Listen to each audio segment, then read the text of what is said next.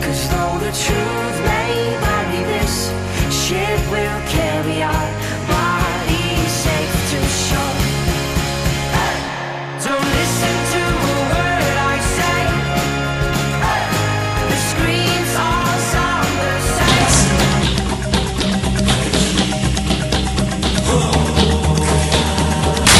Good Monday morning, ladies and gentlemen. Welcome to episode 239 of Canada's Pinball Podcast. I hope everyone out there had an amazing Mother's Day weekend.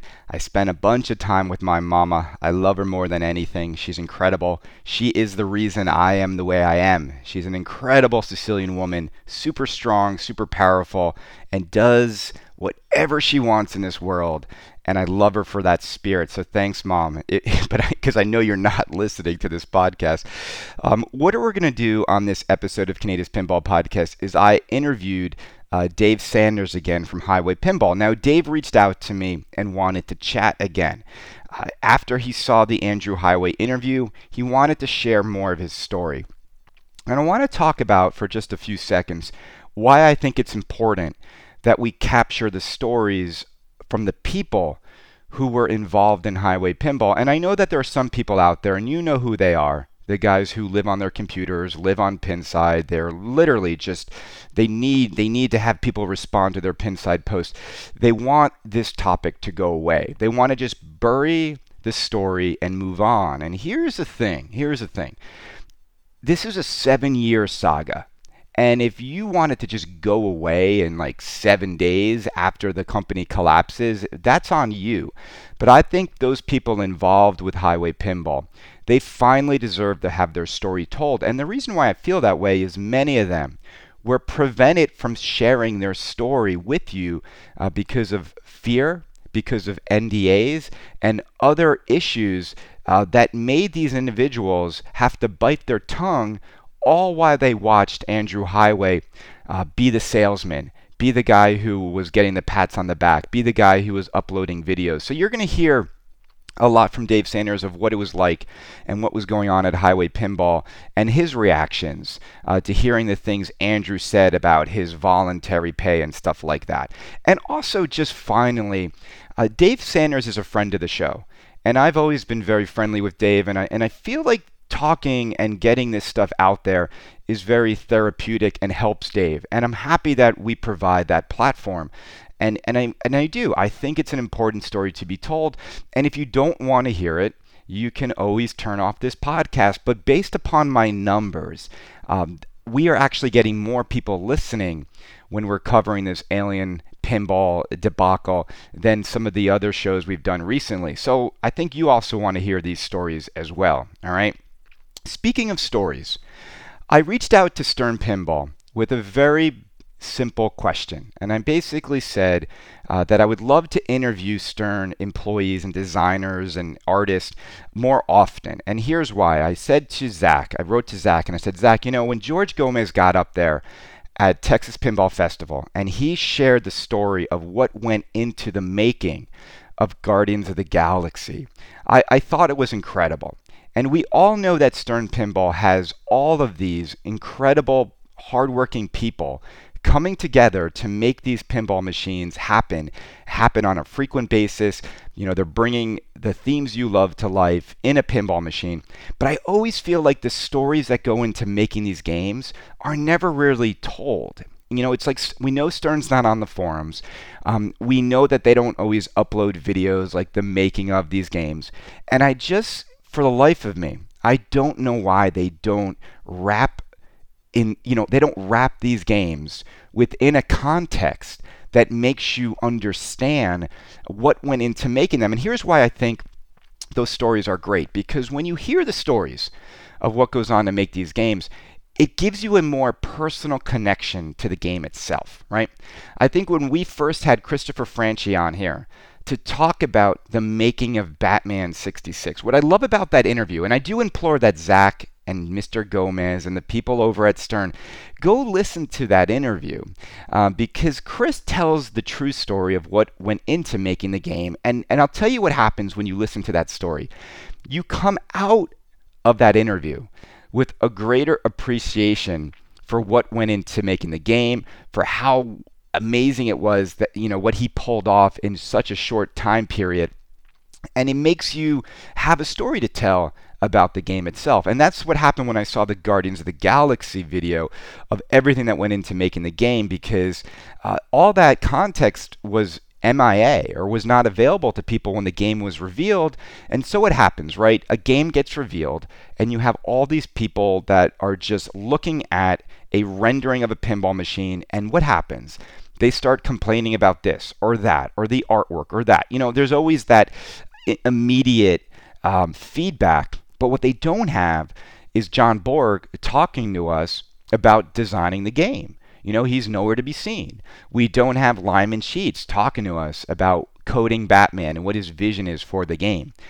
We don't have anybody really sharing these great stories, and I feel like the stories are lost. They are lost, and they are delivered well past the moment of excitement and hype that we have for these games, right? And I know that it's so to me, like when I interview Christopher Franchi, when I interview Zombie Yeti, when I interview George Gomez, when I interview Jack from Jersey Jack, I just feel like all the interviews I've done have been very positive. I don't think I've ever done an interview with anybody where someone would listen to it and say that I was disrespectful, to say that they came out of that interview feeling worse about the subject matter, right? So I emailed them asking to tell these stories and how I would love to use more of the airtime for this podcast to tell those stories. And I basically was told that it's not going to happen, that Stern people are not going to come on the show. It's not the right time for it. And it was sort of like a blanket no. That I guess that means that Zombie Yeti is not going to be allowed to come on the show. And I really do, think it's unfortunate that Stern is taking this hardline approach with this podcast. I almost feel they're perturbed by the show. And I get it. And I walk that fine line on this show of, if I say things and if I take an approach to how I deliver pinball news and my opinions about pinball, it is going to ruffle some feathers. So I have to do the juggling act, right, of do I take a softer approach on the manufacturers in hopes that they will come on the show and I can interview them for you? Or do I tell you what I really feel? Do I deliver the show in a more hard-hitting way with more impact? And you know me, I'm always going to choose the latter. I don't want this show to become watered down and to hold back because I'm worried what the reaction is going to be at a certain manufacturer. And I think you listen to this show because of that. I don't think you want me to become, a shill for any manufacturer. And so I think that's the way this show will remain. But I also implore Zach and George Gomez to go listen to all the interviews this show has ever done. Not only do they always get the most amount of people listening, I also think it's highly, highly beneficial for Stern to engage a bit more, whether it's on this show or whether or not, I think they're going to go on Christopher Franchi's podcast. He's going to be interviewing them, and that's great. That's great. The thing about this too, and this is just me talking directly to Zach, like Stern has nothing to be defensive about. All right, they have some issues here and there that they'll deal with, but no one from Stern is going to come on and get grilled. And I'll tell you why. Because Stern actually puts machines in boxes and gives people the opportunity to buy what they'd like multiple times a year. And for that reason, and that reason alone, I think Stern is the only major pinball player in town. And that's why I own Stern pinball machines. That's why if you ask me what machines am I most excited about coming out, it's Stern pinball machines. You know why? Because I am 100% certain they are coming out.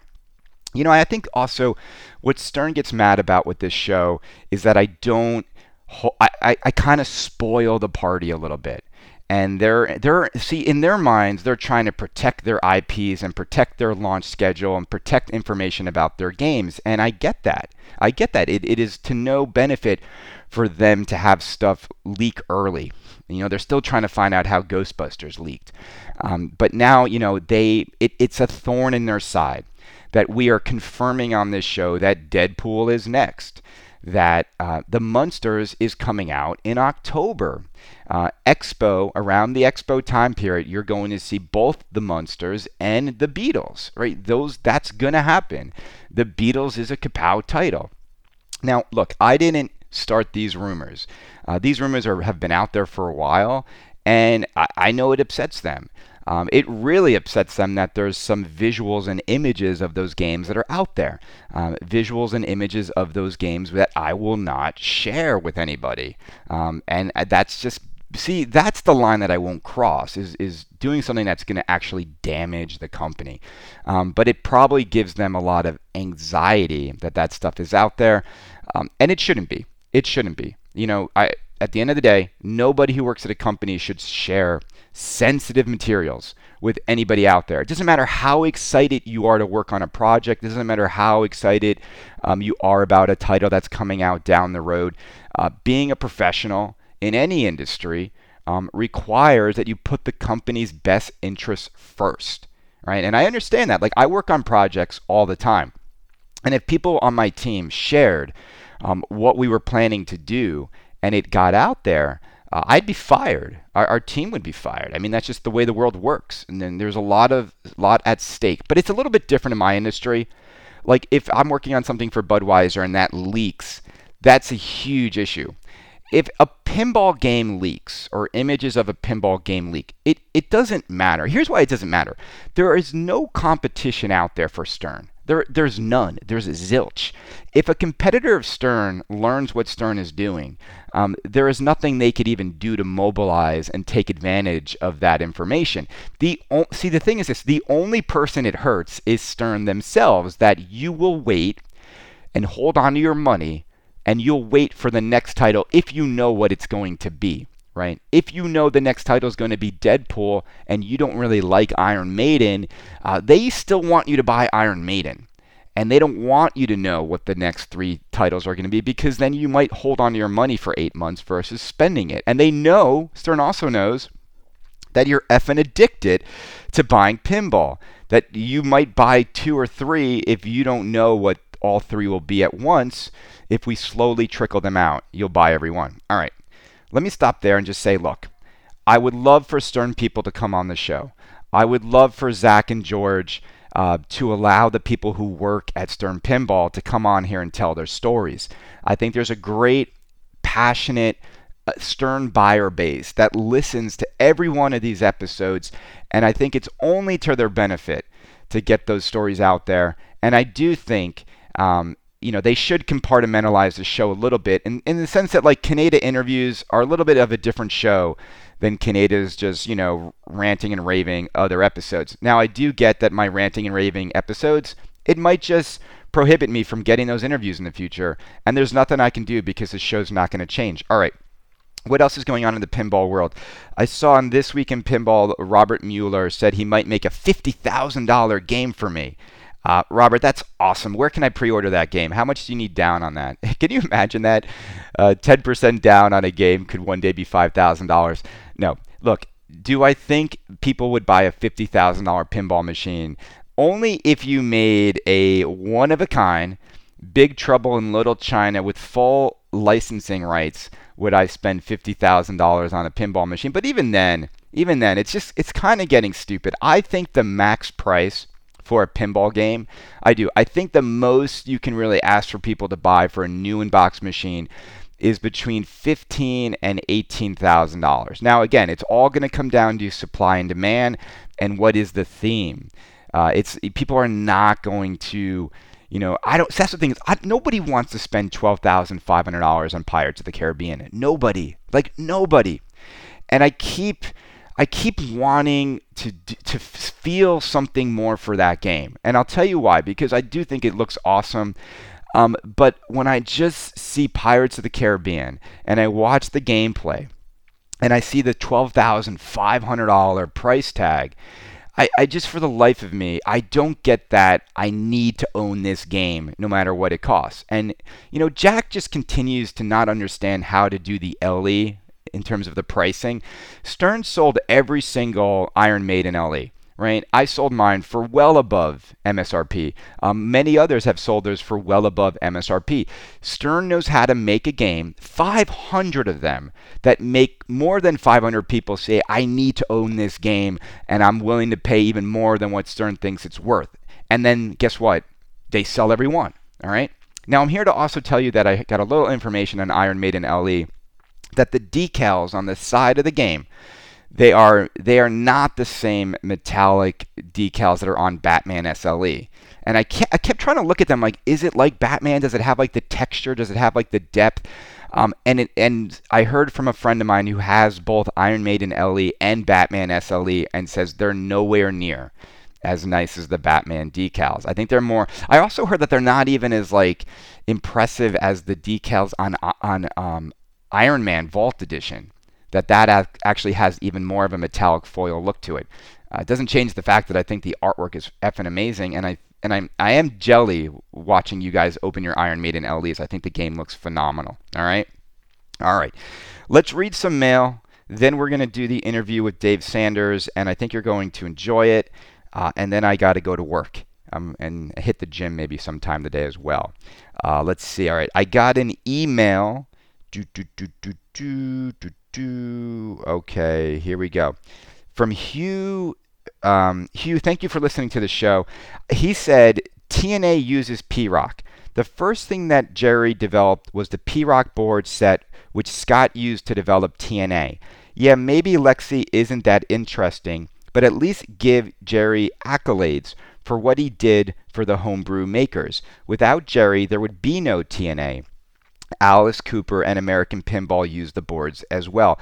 All right, I also got the same sort of email from Tim Wendt about the irony of Multimorphic and how Jerry's system also powered the game TNA and American Pinball and other games as well. And so here's why those emails came in. Because I said that Jerry, when he made Multimorphic, should have just made a game the way Scott did and used parts off the shelf and made a pinball machine and had people buy it. And then that was 7 years ago or 6 years ago, right? So And then people reminded me that without Jerry's P-Rock system, there would be no TNA. So I appreciate that. And yes, I will give Jerry the accolades for making the P-Rock engine. And I think that engine has led to so many fun homebrew and sort of small boutique pinball ventures.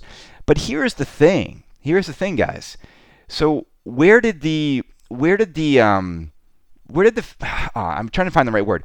Where did the lack of vision occur, right? So Jerry makes the engine, and then when he goes to make a car that is going to use that engine, the wheels fall off, right? Nobody's buying it.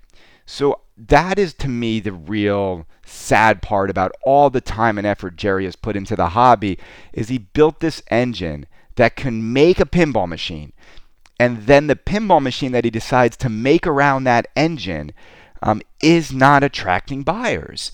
And Jerry's an engineer, right? He gets the engineering side of pinball. And P3 Multimorphic, I mean, it is an engineering feat. Nobody doubts that. Nobody denies that.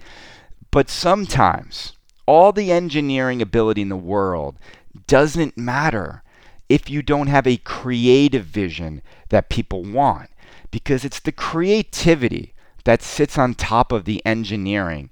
That is what emotionally pulls people in. All right, I had an old guy I used to work with. His name is Cliffy B. You might know him, you might not. But Cliffy B works at a company called Epic Games. And I used to work on their brand, and and they made the Unreal Engine. And the Unreal Engine powered almost all the first-person shooters and all these other video games, and they would make a fortune licensing out that engine. But they also made their own games, like Gears of War, right? And they also, I just saw, they made this other game called Fortnite recently. And this is the thing. It doesn't matter how good the engine is that powers the toy. The toy itself needs to be amazing and pull people in. And that's just my overall take on P3 and Multimorphic, is all this engineering went into something that will sell less games than WWE. And I just don't know how you justify all that time, money, and effort when the marketing research they should have done to put them in more of a position to succeed was somehow just not considered? Like, how do you get in a room and say, well, what do people really want? Someone told me this, and this is the other thing that I think matters the most. And this is where Stern just gets it right. You got to sit in a room and say, we're going to make a pinball machine. We're going to make a pinball company. What do people want? What do people want to buy? What do people need in a pinball machine that get them excited, right? And I think that is what P3 and Multimorphic doesn't really like. They haven't nailed that. I also think the other company that suffers from that is Jersey Jack Pinball. And I've heard this from many people out there, is when they sit in a room and you got Jack and you've got Keith and you've got the people at JJP, I don't think they really understand the basic fundamentals of what people want from a pinball game. All right, I want to look at a pinball machine and I want to know what to do without even having to be told what to do. And I think when you look at Jersey Jack machines recently, I don't think they accomplish that. I don't think you can stand over Pirates of the Caribbean and know what you're supposed to do. You need to have this like tutorial on what to shoot at. So I think they get that part of it wrong. I also think when you start to get to like the rules and like, okay, well, if you're going to explain to someone what you want to do in this game, can you explain it to them in a few sentences? Let me explain you here.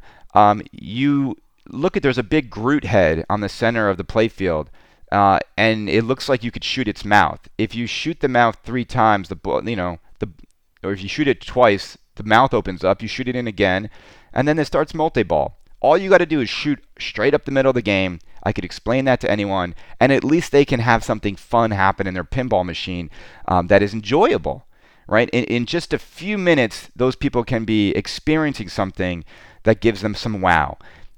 Talk to me about what I do in Pirates of the Caribbean. What would I tell someone if I was standing next to them is the thing that they're supposed to do that's easy to understand, almost doesn't even need to be explained. They would just walk up there and figure it out. And that's the thing. Is Stern knows that. Stern knows that if someone walks up to Batman 66, if someone walks up to Iron Maiden, if someone walks up to Guardians of the Galaxy, if someone walks up to Star Wars, they're going to be able to figure out what to shoot at without any tutorial. And I think that's, to me, why when you look at the Bally Williams era of games, and you look at the reason why people even still love John Popadiuk games, it is simply because they're the kinds of games where, without anyone telling you what to do, you can figure it out on your own. It's intuitive, and it creates a wow moment without even needing like, oh, I have to pick between 22 characters. I mean, the moment you have someone trying to pick 22 characters with Pirates of the Caribbean, you've already lost like 98% of casual people who will walk up to that game. And that's the thing, is like, everyone is just trying too hard to make these things too complex, too confusing, and layer so many things on top of pinball machines. They don't need it all. They don't. And I think JJP would be more successful if you would make these games more intuitive. Same with all the other people out there. It's just when it's just too confusing on what to do, I don't know. I don't know. I don't think that's what pinball needs. All right? Okay, I'm going to stop rambling. See if there's any more emails before I air this interview. Let's see. Christopher Franchi's Pinball Tips. We're going to start making a Franchi moment, a silent moment happen in every podcast. All right, let's see. I got an email from Joshua Henderson. He said, "Hi, Chris. I've been listening to your podcast for a while, despite knowing that you're banned from Pinside and Klob and keep hearing people discuss you negatively. I still can't help but check back for new episodes. Being proactive can and will ruffle feathers, and I agree with George Gomez calling you out, but at least you're offering a unique, if blunt, perspective on the hobby. It's neat that the pinball podcasts out there seem to have varied styles of presentation and personality. You've mentioned that you've owned a Lord of the Rings. I currently own a home-use-only Lord of the Rings and Simpsons Pinball Party, 2 of my personal favorite games. Love the artwork, theme integration, shots, gimmicks. Also excited about Batman 66 with Lyman, committed to completing it. I personally like games with deep rules. I've been a tournament player since a young age and enjoy the strategy, but I'm also a small collector who's lately been putting most of his money towards college. So I can't own that many machines. That's why longevity in the few games I do own is important to me. I'm fortunate that I got into pinball by meeting people face to face and not through an online forum. I personally think Pinside has a wonderful mod community and tech advice. Just don't like the witch hunt towards new users. I was subject to one a day or two after joining. I had to defensively reveal my identity, maybe a sign that I should have deactivated my account sooner. Also not a fan of the moderation. Wouldn't mind talking pinball with you sometime, Josh. All right, Josh. Well, thank you for the note. I really appreciate it. We'll definitely get you on the show. Look, I didn't address my last podcast and where I do sort of outline specifically the bias by the Pinside moderators, but you guys all know that. You know that I'm not some big, like, evil person. I love how Robin tries to hide behind, well, because he was banned on other forums, like, that's proof that he's just not a good apple, you know? Look, I think you know that online forums are places in which moderators and the people who run these sites, they would like to control the conversation. They would like to control it. The same thing's happening on all the other forums I'm on. I'm on the Dodge Demon forum. You know, I got banned from that because I don't love everything about the Dodge Demon. And you know what they do? Then they ban you because they only want people cheerleading the product. And that's just the funniest thing about forums is, you know, there's supposed to be this place where you can come and like share your opinions, but for a lot of the forums out there, they really only want the opinions that they want to hear. And Robin and the moderators, they've decided to back certain individuals and allow them to just do whatever they want. Like they'll allow Hilton, they'll allow Iceman, they'll allow these hyper users to fly off the handle, to shill games that have cost people thousands of dollars.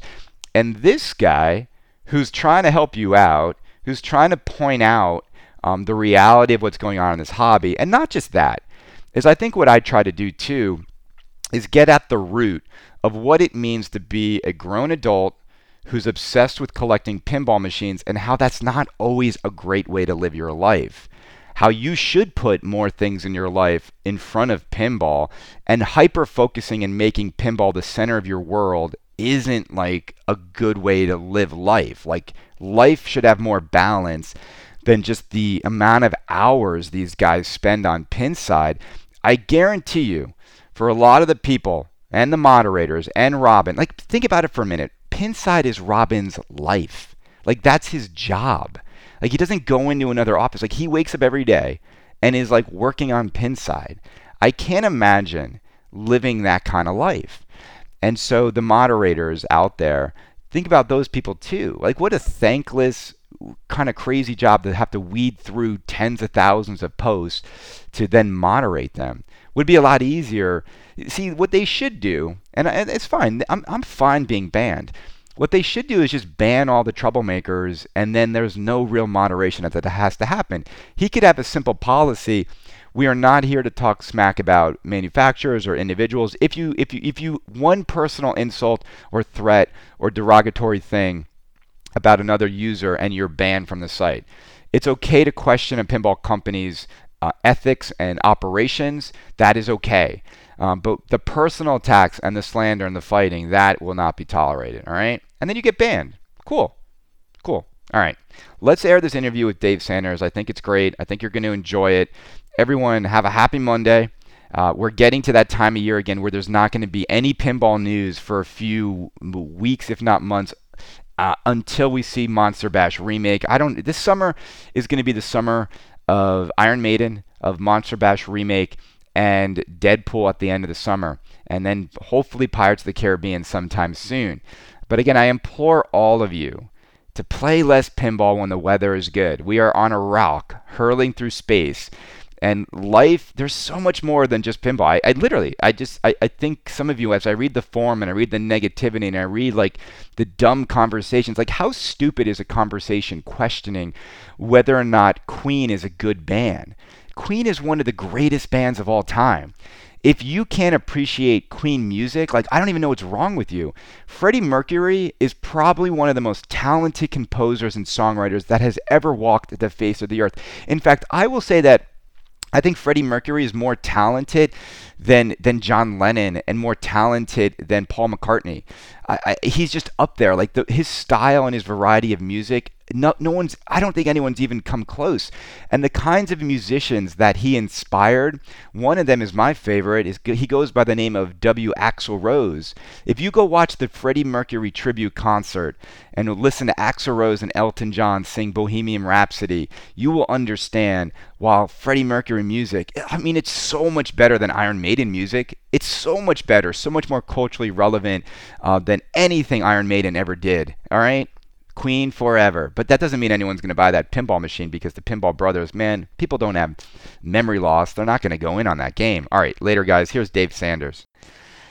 All right, ladies and gentlemen, welcome back to Kaneda's Pinball Podcast. Dave Sanders, the previous designer over at Highway Pinball.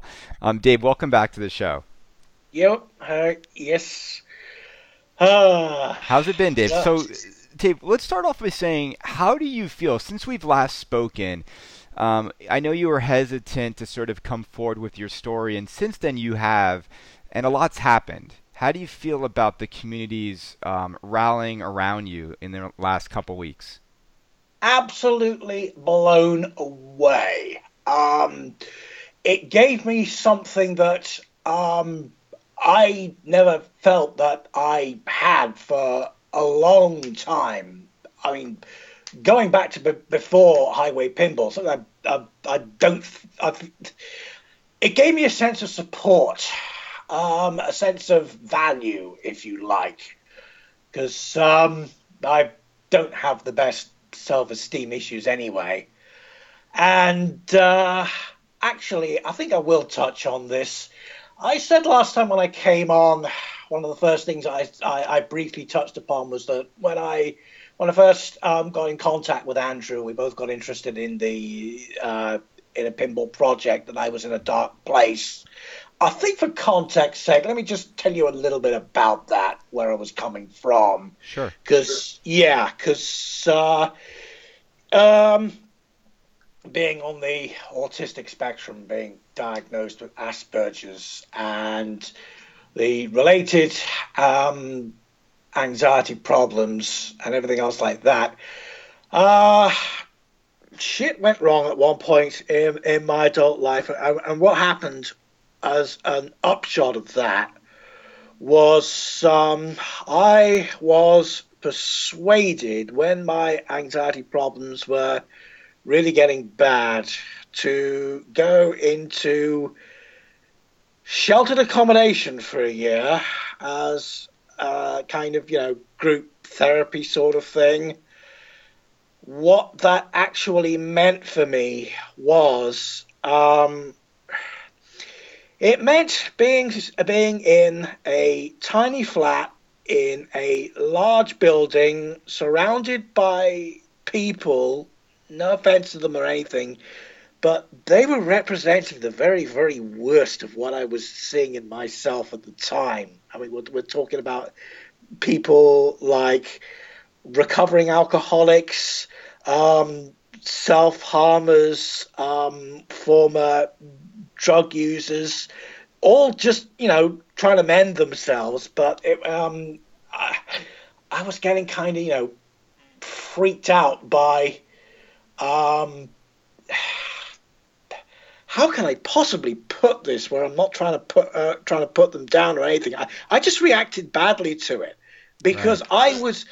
I was taking on board their problems, and they were mixing in with mine, and it was not doing me any good. And I felt so, trapped in there. And after a while, it started to feel like, about one step above being sectioned.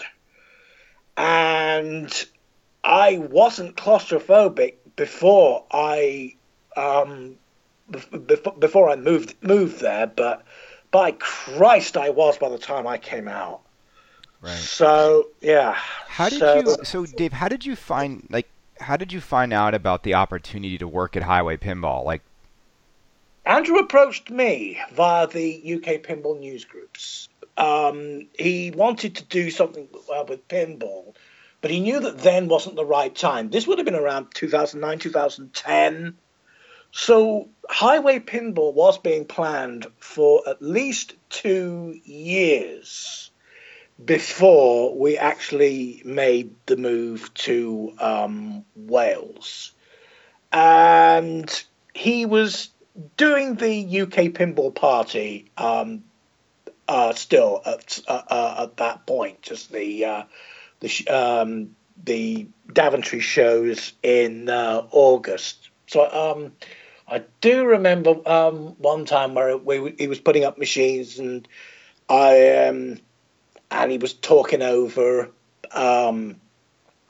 possible names for such a venture. And see, at the time, this was even before J-Pop and Jersey Jack. Jersey Jack might have been just starting. I think the only people who had really put their hat forward was Quetzal Pinball at that time, the Spanish guys who had started doing the Captain Nemo thing, and they were in the very early stages. So there wasn't a great deal of competition. It was mainly Stern.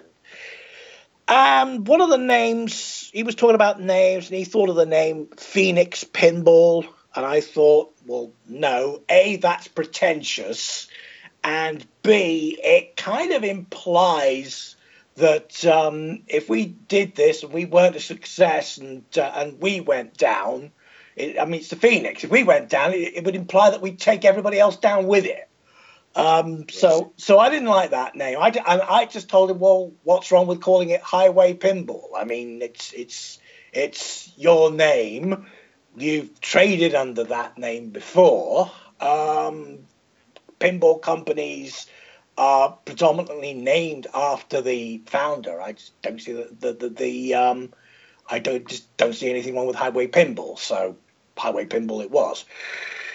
But yeah, we were planning, and we were doing sort of like potential designs and things for a good couple of years before we actually took the plunge. Anyway. Right. Since we last talked, because I really want to get what went through your head when you read the interview that Pinball News put up with Andrew, because you are mentioned in it multiple times, specifically on the issue of voluntary work. That Andrew continues to say that you really wanted to work as a volunteer without any pay. So I would love to just get your opinion on that.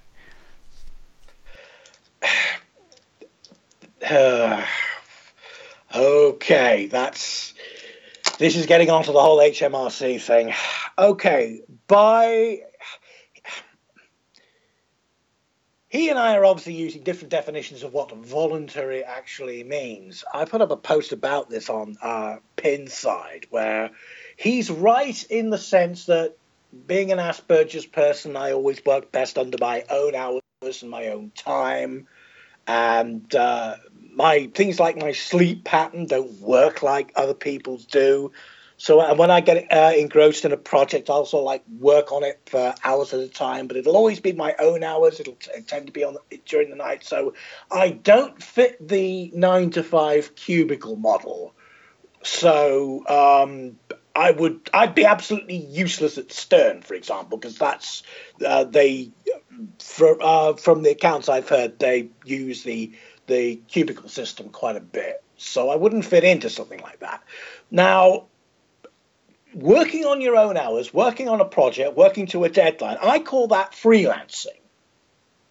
And I said as much to him before. I mean, what's wrong with, giving me a freelance kind of contract under that basis? Because that's what Pinball Brothers, that's what we were actually trying to sort out once the investors took over. But and that never materialized. So when you suggested that, and it makes sense that you'll be paid for your hours worked, even if those hours aren't happening at a traditional 9-to-5 rate. You're still working. Well, it's more like I wanted to. It's more like what he was doing with Barry Ausler, where Barry would get a sort of like a monthly retainer fee, and it would be done on sort of like well, it should be done on a project by project basis. I never wanted to do the royalties thing because that meant that my work in itself would not have any intrinsic value unless the manufacturing and the sales side of the business were equally up to the task. I wouldn't get any money unless he sold anything, and I was not having that. It was making me assume the risks of the business when it wasn't my business. Right. Now, Dave, I want to ask you something because Andrew says, and I actually want to quote him word for word, that Dave preferred to have higher royalties instead of becoming a shareholder. Is that accurate? It's accurate in the sense that I wanted royalties per se slightly more than I wanted shares, which was 0. Shares would have been goddamn useless to me because shares over here count as savings, and savings are used to calculate things like your entitlements to a benefit safety net if you need it. So what on earth would have been the point of me taking shares that I couldn't cash, but at the same time would have blown my safety net had I had to leave? I think it was his way of trying to tie me down, because I know he wanted. We wanted loyalty from each other. I know he wanted me on board for X amount of time, but he didn't have to. It wasn't the sort of thing that he really needed to sort of like ask or do or put pressure on to achieve, because at that point, where the hell else was I going to go? Well, David, let me ask you a question. So, when you read the interview, and Andrew says a lot, and another thing that he says in the interview is that when the investor group took over, they spent 3 months evaluating the viability of Highway Pinball, and so do you feel that the investors knew everything they needed to know before Andrew exited, or do you feel they were sold a bag of goods that wasn't accurate, which led to their problems trying to course correct the company once Andrew exited? Well, it's looking back on it with hindsight. It's not really a question, is it?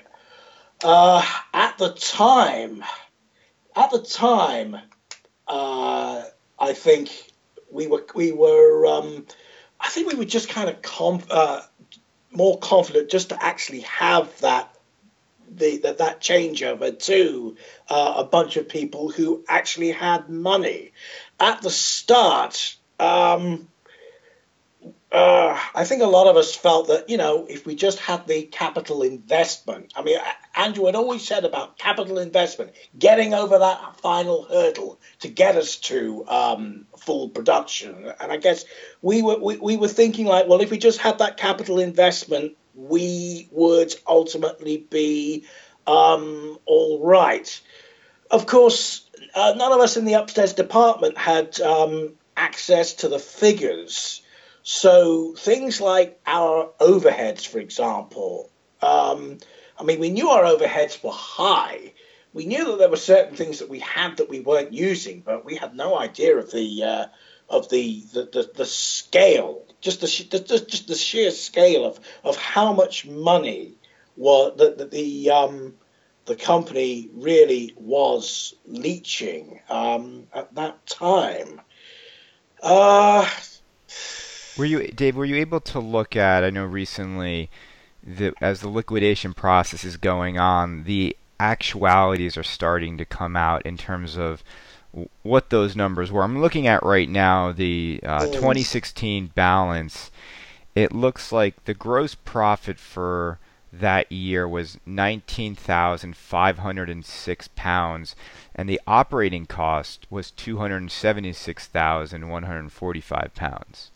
I mean, the cost of operation was significantly exceeding any money coming in, and that's the production. That does sound right. Yes.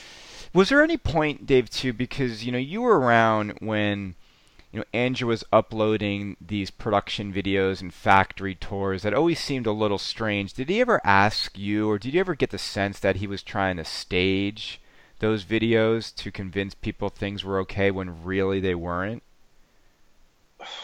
Well, we knew what the videos were for. We knew he was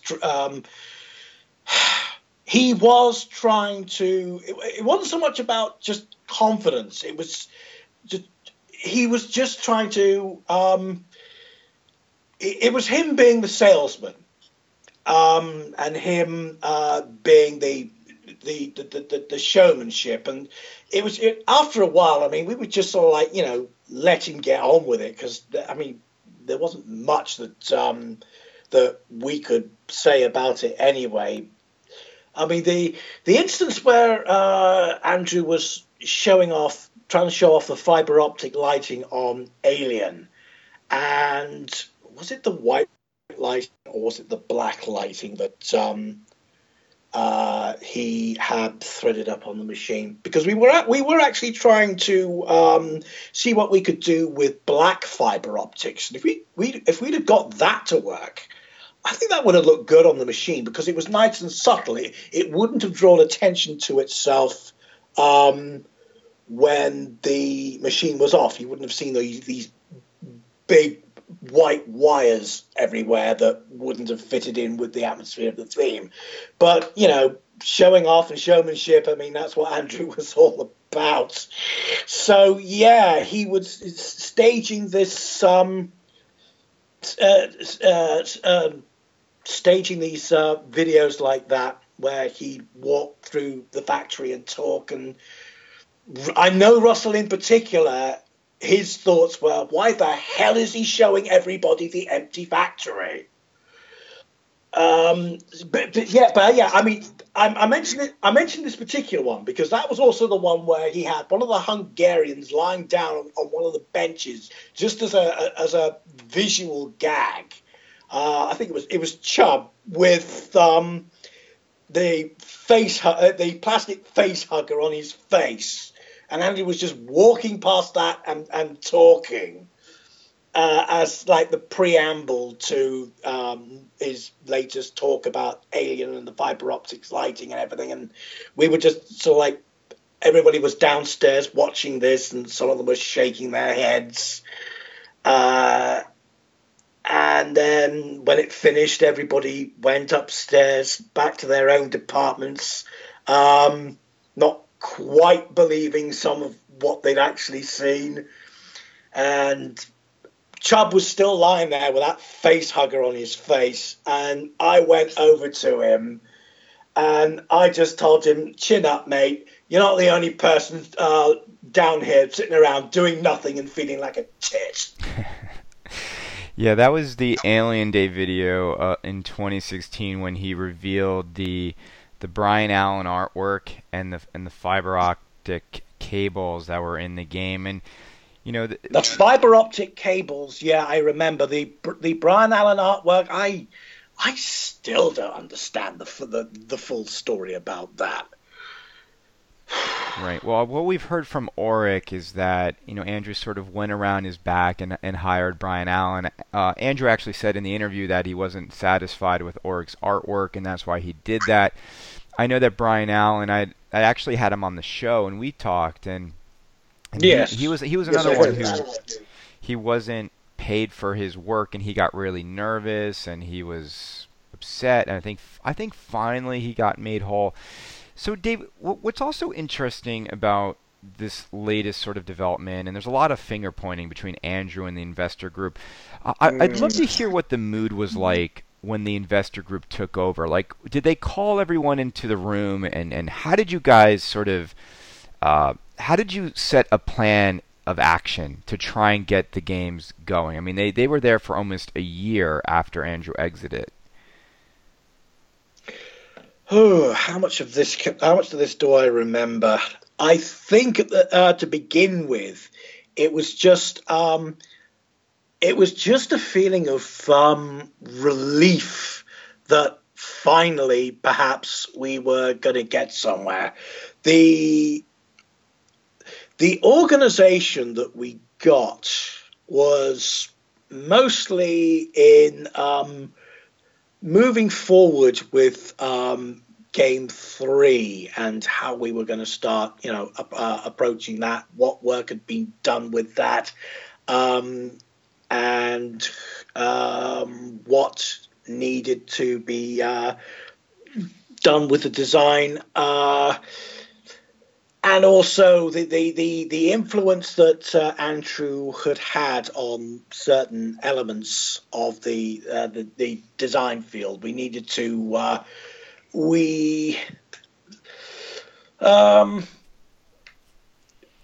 the game needed work, Dave, and the game needed work because the feedback that Barry was getting had not been good for Queen. I mean, everybody knows it's Queen. Everybody knows it would have been Queen. Who was Barry getting that feedback from? From people who had seen it, or just from, were they polling? We would have Skype meetings once a week. It would be myself and Andrew and Barry, and Russell and James would be there as well. But at one point, Barry had 3 designs on the go at one time, and that's too much for any one person to be able to give their full attention to each. I mean, Russell's complaint on This Week in Pinball was that he felt that Barry didn't do very much. Well, that wasn't the case. Barry was actually having to expend far more effort on the amount of work that he was given than otherwise should have been, because sometimes for certain things the brief would change from week to week when Andrew would come up with ideas. Well, I rather like the idea of this. Can you squeeze this into the game? So Barry would have to take the design, move stuff around, shove stuff over so we could fit another new idea in. What Barry did not have with Queen was a set pool of ideas to begin with that he could then design the playfield around. He didn't have the ideas as the starting point. And when I knew the game needed work because it was way, way, way more complicated than it needed to be, I took the ideas and I said, well, okay, keeping to Barry's flow as much as possible, what can be stripped out of this without compromising the game? And it turned out quite a lot could.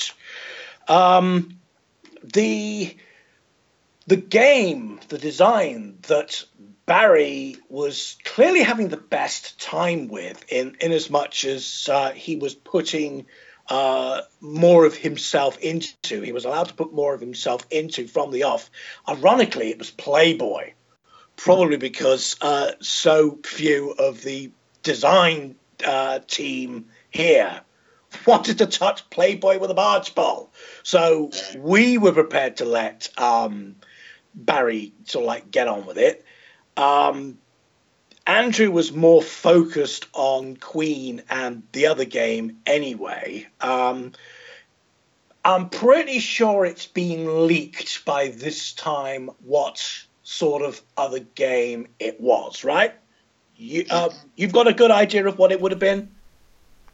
The title besides Queen and Playboy? Yes. I think it's been on there. What what's the genre? Um. Ah, Is it a movie? it's not a movie. It's the unlicensed game that we're talking about. Ah, was it the carnival game? It's the Funfair game. The Yes, fun it was. fair, yeah. It was the yeah. See, I wanted to know how much you actually sort of like knew, so I knew what I could say. What And that was just in case things come to fruition in the future. You right, know? and that was John Trudeau's game. No, John Trudeau's game was the Mardi Gras style carnival. Barry's game was the Funfair one, like the successor to Hurricane, and he and I both had a lot of ideas for the sort of things that modern fun fairs had that could be put into that game. What happened with that particular game at the very early stage was Andrew put his demands on the table very, very early for that game. So even before Barry had even started designing anything for that particular game, Andrew had decided, right, I want a 14-ball multi-ball in that game so that we can break Apollo 13's record. And that was literally the reason he wanted it. Just for a 14-ball multi-ball. Just for 14-ball multi-ball. No context, Apollo 13 has has 13 in the title, so it aesthetically justifies itself that way. But 14 balls on this game, and he also wanted the game to have some kind of ski lift type mechanism that would deliver the excess balls into play and lock them somewhere. So Andrew has these ideas, but Dave, he has no background in engineering or electromechanical anything, right? So he's just sort of throwing a crazy vision out there and just expecting you guys to make it. Yeah, to a degree, yes. It's not like all his ideas were bad, but some of them were ideas that would not have been cost effective, or if they'd broken down, would have absolutely killed a game on location. It would have rendered an entire game inoperable. And fixing the things would have been a nightmare. Can you imagine trying to take 14 balls out of the ball? Well, it wouldn't have been a ball trough. That's the point. I mean, we had a 6-ball ball trough, and this ski mechanism would have been for holding and delivering all the other balls. So you launch a new ball into play, it would come off this ski lift and onto the one of the ramps and into play that way. Even if it had worked, that kind of delivery would have been slow. But Andrew was saying, well, it's a novelty. It's never been done before. He loved the phrase, the wow factor. I grew to hate that phrase. But the wow factor on this game would have been the ski lift. But I knew, and Barry knew, that the novelty of that would wear off so goddamn quickly once you'd seen a few balls come into play. If you thought the double Ferris wheels on Hurricane were bad for being slow at delivering the ball back to you, just imagine how frustrating this ski lift would have got very, very quickly. Dave, what was the wow factor on Queen? You said there was a lot in that game. What was like the one that's the wow that Andrew was looking for?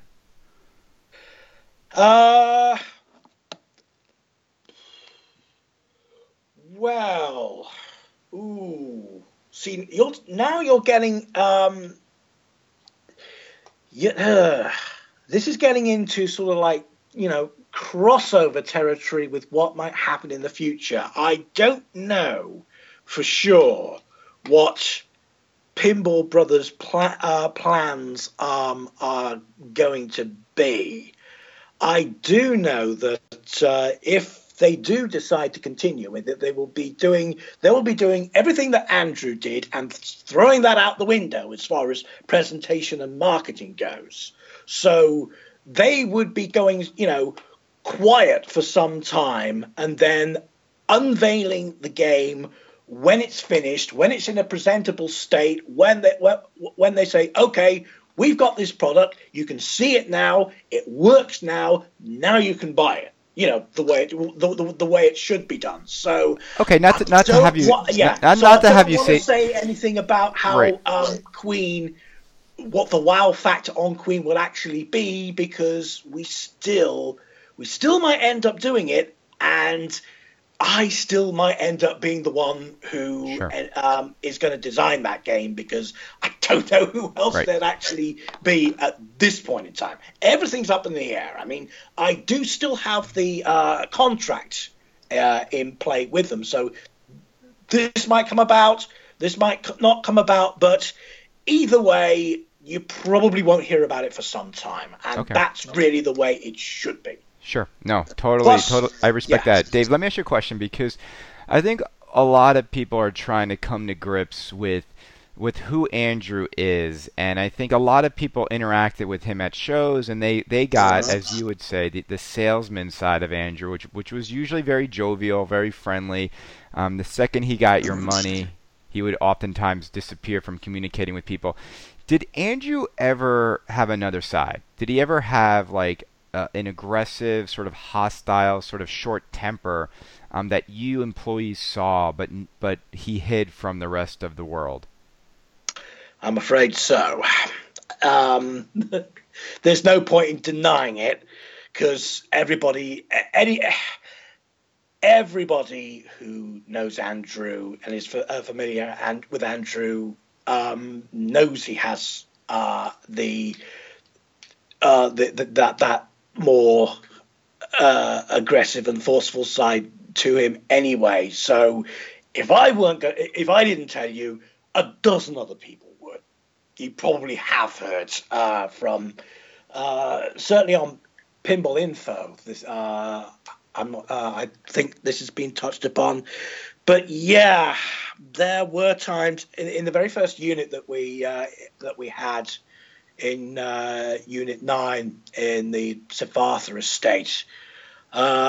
Fairly small unit, and Andrew had the upstairs office, and the sound of his voice would carry. And the arguments that he would have over the phone with people, they became legendary. The stuff of nightmares almost sometimes. They were just so pervasive. You couldn't you anywhere you were in the unit, you would hear it, and you would hear it clearly, and you would know who he was talking to. So somebody who was disagreed with the way that he was doing things, or if one or the other one actually did feel slighted, or would he be yelling at suppliers, at ex-employees, who brought out the most vitriol from Andrew?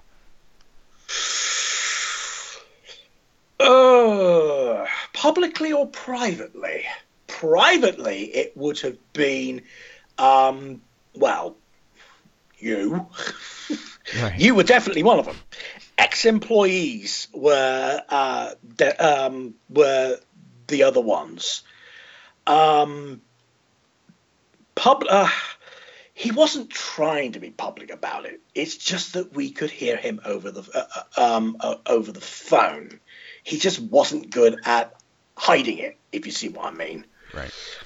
Well, and he's in the interview, he's actually listed myself and Owen, Rubber Ducks on Pinside, as individuals that he is openly pursuing a legal action against, which is a little laughable to someone like me. It's ridiculous. I mean, even if he could, the libel laws here and the libel laws in the States are chalk and cheese. you couldn't pursue this sort of thing anyway. I mean, he was threatening to get on the Ewan Meadows case for years, even after Ewan Meadows had gone to Australia.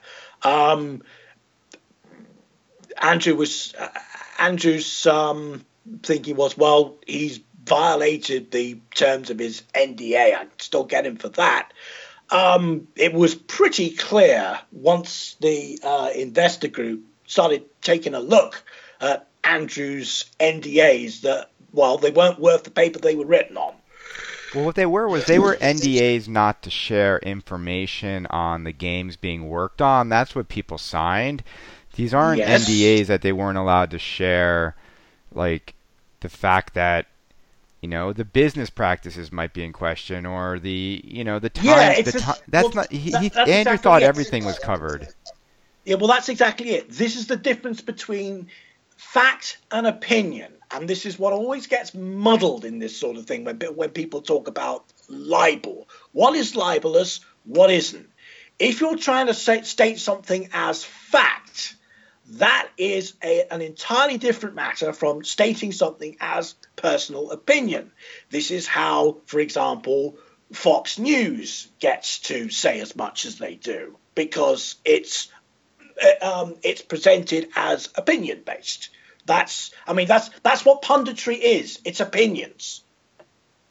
News is news. Punditry is opinions. That is the difference. Right. Well, it's interesting too. If you, I mean, I obviously I've covered Highway for almost 2 years, and while I have delivered most of my opinions about Highway Pinball, I have also delivered some factual, incredible information about the business state of the company. And what's funny to me is, in the end, the stuff I had was accurate. I mean, so I think Andrew would have a hard time going before any legal body and saying that me or Owen was fabricating the realities of his company, when we're looking at the spreadsheet now with a liquidation company, and everything we were saying was actually occurring at Highway Pinball. Oh, we can see that now, yes. But I mean, at the time, again, facts were being mistaken for opinions. Dave, let me ask you a question. Everybody just thought that a lot of this would be opinion, because, quite frankly, they probably couldn't have accepted them as facts, because some of them would have seemed so outlandish, or just the stuff that they just really, really did not want to hear. Right. Dave, at any point, there was, like, around 2016, did you really have a hard time remaining silent and not sharing sort of, I know you guys were so close to the project, and you saw certain individuals out there trying to sort of reveal some of the truth and share some information, and I've been openly critical of Pinside and their moderation staff for really taking a one-sided bias moderation approach to this whole thing, where people who were trying to share were threat ejected, were banned, were basically, their posts were removed. And looking back on it now, Dave, do you wish they would have allowed more of the truth to be shared publicly, so less people would have lost money in the end? Well, that's kind of a difficult question to answer, because, as you say, I was so close to the whole thing and so far down the rabbit hole, and I was so desperate, if you like, for this thing to, ultimately work, because I had so much to lose if it didn't. So it's kind of a difficult question to answer, because I suppose, I mean, I was terrified at the time. I was genuinely scared. What I absolutely did not want was to be the person, to be the catalyst around which the whole deck of cards ultimately fell down. Right. That was I could not have done that. I would not have had the strength or the courage. Has Davis, Andrew contacted you after the announcement came that Highway Pinball was closing down, and if he has, like, what has his mood been like with you? Um, well, he hasn't contacted me since the Pinball News article. Uh, What about when it was announced that the company was closing? Did he get in touch at all? he did a few times because I mean he was concerned because he did have money sort of like still tied up in there. Yeah, and it did leave me in a bit of a quandary because I mean this kind of process it needed to play out and it needed to become public at its own pace. I mean, this was only it was only a couple of days before the whole liquidation thing was leaked anyway. But I knew that just telling him then would have been a bad idea. So when we met and we talked things over, I didn't. Oh, it's not like I wasn't telling the truth, but I was being evasive and. Uh, Well, the cat's out of the bag now, right? I mean, I think Cat's that out the bag now. yeah, people know, and there's more stories being told every week about what was really going on. I mean, this happens all the time when companies collapse. Dave, let me ask you a question. So, what do you think when you saw the final number being over $2.5 million? Is how bad Highway was in the red. Did that number shock you, or were you kind of like, well, it kind of makes sense considering how big the factories were, all this expensive equipment, we didn't get games out. What did you think when you saw that number? Well, at first it shocked me. Then when I thought about it, it made sense.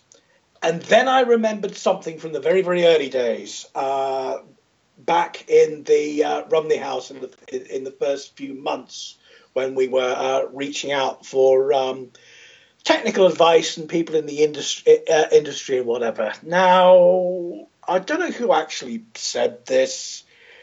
It might have been Roger Sharp when the issue of licensing came up. Might have been Mark Ritchie because Andrew was, and I assume still is, good friends with the Ritchies. Might even have been J-Pop because this was before the whole Magic Girl started going wrong. But I do remember there was somebody when Andrew was saying his plans, what he was wanting to do. Andrew laughed this off, but one of the guys said, "Well, I hope you got a spare couple of $1 million to spare." Well, guess what? Turns out that was the magic number. Yeah. Yeah, I mean we've heard it, and Andrew says this. He actually openly admits this now that he was just undercapitalized from the very beginning, and it was just never going to work out. Dave, how do you feel about It's, yeah, the over ambition as much as undercapitalization, but yeah.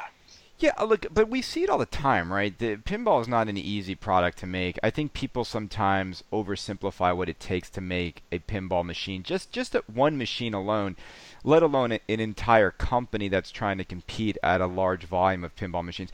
Which actually, that's a question I have, Dave, because there's just been a lot of speculation. How many Alien games were made when but right, at the end, how many total were produced? I don't know the exact number. Somebody's been saying around 200. That sounds about right to me. I think round about 200 in total. And there and there are like I saw someone, Dave, is trying to like sort of fix some of the engineering issues the games have had, and it seems like there's various types of Alien machines out in the wild. There's the early builds, there's the Pinball Brother boards, there's almost like 3 to 4 different variations of the game based upon the time period in which they were constructed. Right. Well, there's very little difference between the Pinball Brothers boards and the Highway pinball boards because they were done under the same manufacturer. And we were trying to get them sourced more locally. But that would have taken time, and it turned out that time was the thing that we didn't have as well as money because of the sheer overheads that the company had been left with. Now, I mean, you bring up a good point in terms of complexity, because I think this is one thing that helped to doom us as well. You've heard about the Bacardi Baffle Ball project, which was one of the early things that the company did. Right. Bacardi approached us for the promotional thing. They wanted a simple game that they could take around to places, put into pubs that didn't cost a lot. And they wanted about 300 units, and they wanted it done by this particular deadline. So Andrew pulled out all the stops to make that work, and he did make that work. All credit to him, he did make that work. We did make and provide nearly 300 units of this simple, quasi-mechanical. It was just a simple like figure eight playfield, fiberglass playfield with with a spring plunger at each end, and the balls would go around. You try to get them into the other person's holes. Simple sort of pub game. We were in the first unit produced, and I do remember all hands on deck in that first unit. Everybody, all the shipments of parts were in, and we were all building the games up, putting the cabinets together, putting the marquees, the light boxes on, and the batteries in, and the legs on, and all the decals, everything else like that. Everybody working on that at the same time, and it was very tight on space at the time, I remember, but that's because we were trying to make essentially 300 games at once in one quick run. And these were simple games. What I think must have happened was the wrong lessons were taken away from that, because I expect one thing that must have gone through Andrew's mind, looking at the tight squeeze and how we were, just scrambling around, just trying to get things out quickly. And he must have thought, well, if this is what it's like with 300 baffle balls, what's it going to be like when we're trying to make 300 full throttles? And not considering the fact that you wouldn't be making 300 full throttles at one time for a start. But he must have thought, well, if we're trying to make if this baffle ball game requires this much space, when we go into Full Throttle and Alien, we're going to need this much space. So we better prepare for that now. Right. I think that's what happened. I think that's why we ended up going into these big units so much sooner than we needed to. It was also that, and the fact that as soon as the license for Alien, as soon as we got that, as soon as that entered the equation, see, my thought on the first game, whatever it was I expected the figure that we would sell of our first game would be about 500 units. I've no doubt that if we had done things properly and concentrated on Full Throttle exclusively and at a reasonable pace and spent the appropriate amount of money on it without overspending elsewhere, I've no doubt that at that time, in 2015, we would have sold 500 Full Throttles, because we would have had the European market as well as the US one. I mean, the thing bombed in the States, but it was big in Europe, And we would have had things like the Manx TT and the Northwest 200 in Northern Ireland, events like that to be able to capitalize on as well. I reckon 500 units would have been a reasonable figure. And my thinking was always, well, it's not your first game that's going to determine how well you do. It's going to be a second game. Whether you could, how much you're able to build on what you've already done. I mean, obviously your first game needs to break even, but it's your second one that's going to be the teller. Right, and you guys must have been somewhat devastated when he announced Alien just as Full Throttle was hitting the market. Yeah, totally. But as soon as Alien entered the equation, the attitude became go big or go home. Right. Do you think did Andrew ever, because for the life of me what I still can't understand is Alien is one of the biggest properties and themes of all time, and even when they showed the game, Andrew couldn't sell 500 LEs for such a juggernaut property. Did you ever hear him, like, did he get frustrated that he felt like the artwork and the visuals of the game that he showed people like never really won people over? Like what? Like why didn't it sell? Do you guys ever? I mean, if Stern announced Alien tomorrow, I mean, is it just because Stern's so established, or do you think anything had to do with like Andrew's adjustment of what a pinball cabinet looks like and the swappable play fields and all these things that people had to buy into? Did that hurt the company's ability to sell such a popular theme? I've never really thought about that. Obviously, the fact that we weren't Stern was a factor. Obviously, also the fact that we were an unproven British manufacturer. It was also the fact that quite clearly the game was still in development when we were showing it off and trying to sell. So there would have been the wariness from that side. I mean, if we'd showed up with a more finished game, even if we did changing the coffee can to the airlock screen, for example, if we'd have had a more finished and a more polished product to show off,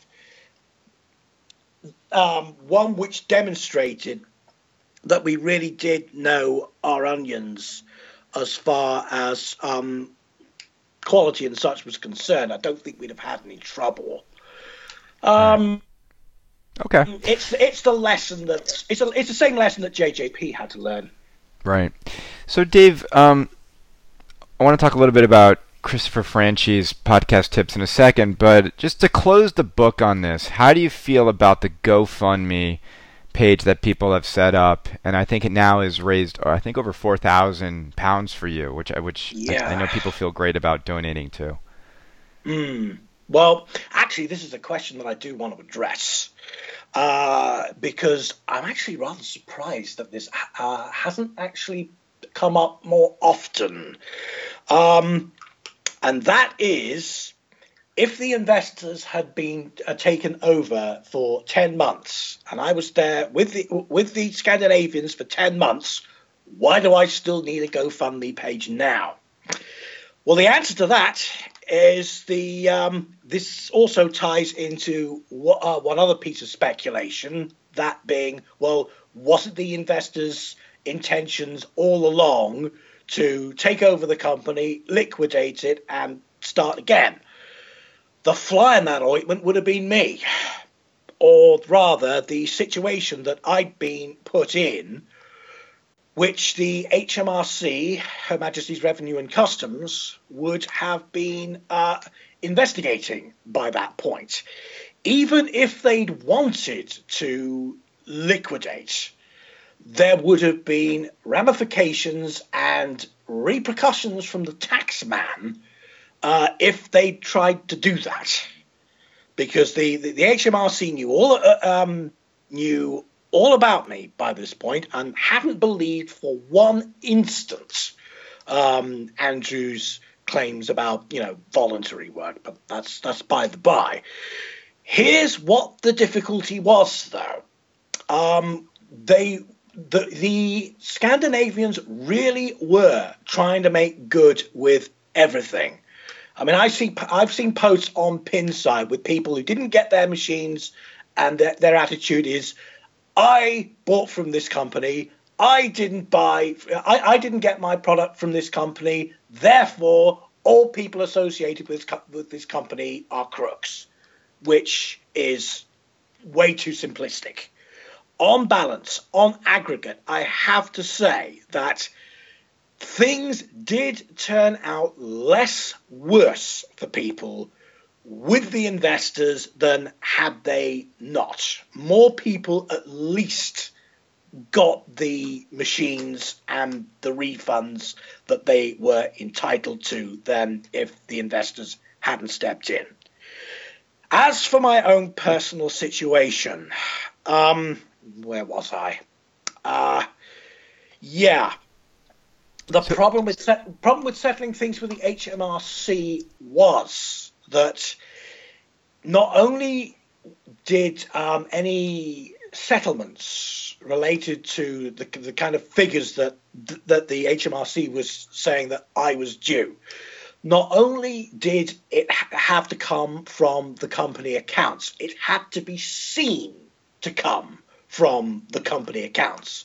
They couldn't have just paid me off and said, right, that's the end of it. Doesn't work that way. It's got to go through the proper channels. And the HMRC wanted things taken care of as quickly as possible. Neither of the investors or I wanted to go down that path because, A, it meant that if I got a one single lump sum, it would have had the shit taxed out of it. And I also knew this other point from the investor's point of view, the company just didn't have the money to cover it.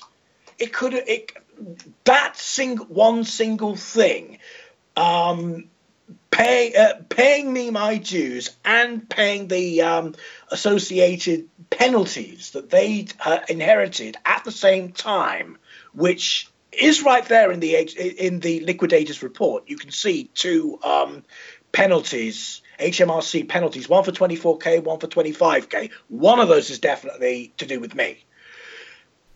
If the HMRC had forced them to pay out all at once, the company would almost certainly have tanked there and then. So it was a very, very sticky and delicate situation that we were trying to handle over a longer-term basis. As it turned out, the longer-term basis turned out to be just as futile. But it's not like they weren't trying. And So they weren't trying to just liquidate the company. I mean, I think a lot of these people who are upset, they really did have faith in the product, or rather, they had faith in what the product should be. Right. Okay. So, Dave, one more question about Alien, then I want to end on Mr. Franchi's podcast tips that is really lighting the internet on fire. For people who own an Alien machine, do you think they'll be able to get access to the company that made the boards and made some of the parts, so these guys can at least keep their machines running for the long term? Well, not being an engineer, not being that kind of technical and electrical engineer myself, it would be hard to say. But Ben Heck's opinion of the machine was that it was over-engineered anyway.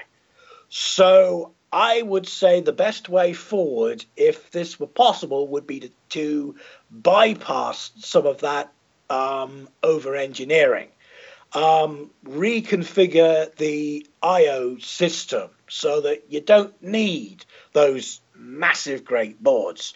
The prototypes that we had didn't have those kind of circuit boards anyway. They only had the regular I/O boards, and I know those you should be able to replicate. Somebody who knows what they're doing should be able to replicate those boards without too much trouble. So I reckon I don't think it's going to be a long-term issue if the community really puts their minds to it, which they are doing. Okay.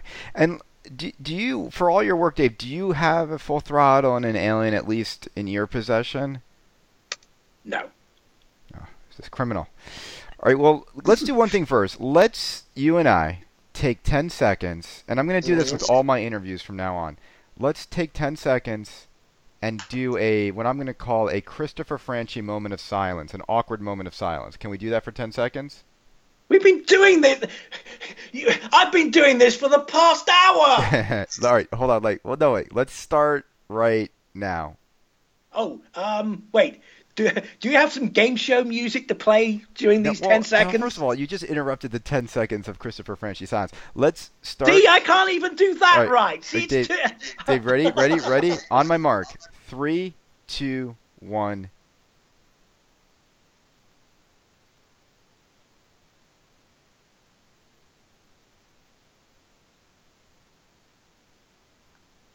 All right, somewhere Christopher Franchi is just punching his computer screen. So, Dave, I know you saw Christopher Franchi's. I'll take cheap gimmicks for 800, please, Alex. I know you saw Christopher Franchi's tips on how to make a great pinball podcast. Did you agree with his advice? Well, it was interesting. Well, he's coming from radio. He's obviously. I got the impression he was thinking about this in the same way that he was thinking about radio. A lot of the things that he said had to do with the kind of charisma and the kind of skills that radio personalities would have. That's the impression that I was getting anyway. Because I mean, if you can't get past the way a person talks, if they come across as droning or they don't have that kind of energy in their voice, you're going to turn off after 10 minutes anyway. Right. What do you think the chances are of Christopher Franchi's new pinball podcast? What do you think the chances of him winning a TWIPY this year? I mean, is it too early to call it? I think he's got it in the bag with those tips. I've never heard the guy speak. I honestly, I wouldn't have the first idea. But then again, this time last year, we'd have said the same about Zach and Greg. Right, and they did a great job with that show. Well, Dave, I really appreciate you coming on. Anything else you want to say before we go on and enjoy the rest of our weekend? Any final thoughts you have coming out of this whole historical moment in pinball history? Yeah, would we have a few minutes just to talk about Guile versus Blanca for a sec? All right, I will give you a couple minutes because Dave wants to talk Street Fighter. So, Dave, you are a big Street Fighter fan, right? Well, I wouldn't say I was a world-class tournament player, but what you said to me in emails about being a Guile player, Guile all day long, got me thinking. Now, I'm guessing then you play Guile and nobody else. I assume you know Guile's animation frames inside out, right? Can you, for example, pull off the instant flash kick where you jump or you're knocked down and you know the timing of the animation frames, so the instant you get up, you launch into the flash kick? Can you do that? No. I mean, here's the thing. Here's the thing. Here's the thing about Street Fighter. And we won't go. My pinball audience they're already hitting cancel on this. It depends what Street Fighter you're talking about, because I prefer like Street Fighter 2, Street Fighter 2 Turbo. I like those better. Me too. Yes. I can pull off a combo with Guile in Street Fighter 2 in Street Fighter 2 Champion Edition where you're stunned, and I can do a combo that stuns you again, which I learned eons ago from some kid in Japan who was my friend in boarding school. So like that's my secret weapon. But we'll play at a show. We also got to get Oric to talk, because he's a big Street Fighter fan too. We should have a little bit of a Street Fighter competition. But Dave, I appreciate you coming on the show.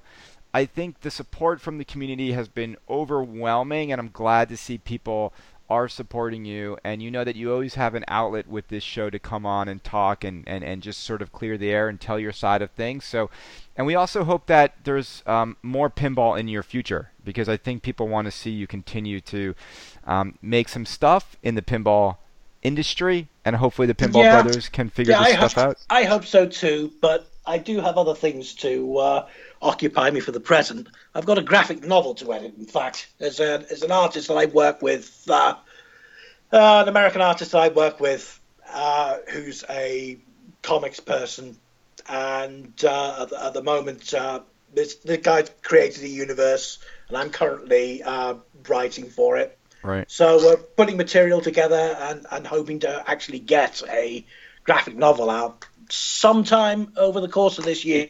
So Great. That's one thing to occupy me. One last question. Should we end this podcast on the Marty laugh track from Head to Head Pinball? Was that a rhetorical question? Then that must be a yes. All right, ladies and gentlemen, we'll see you next time. It's making the whole thing.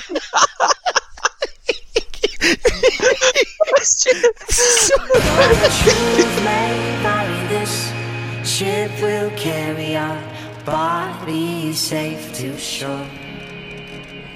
Though the truth may vary, this ship will carry our bodies safe to shore.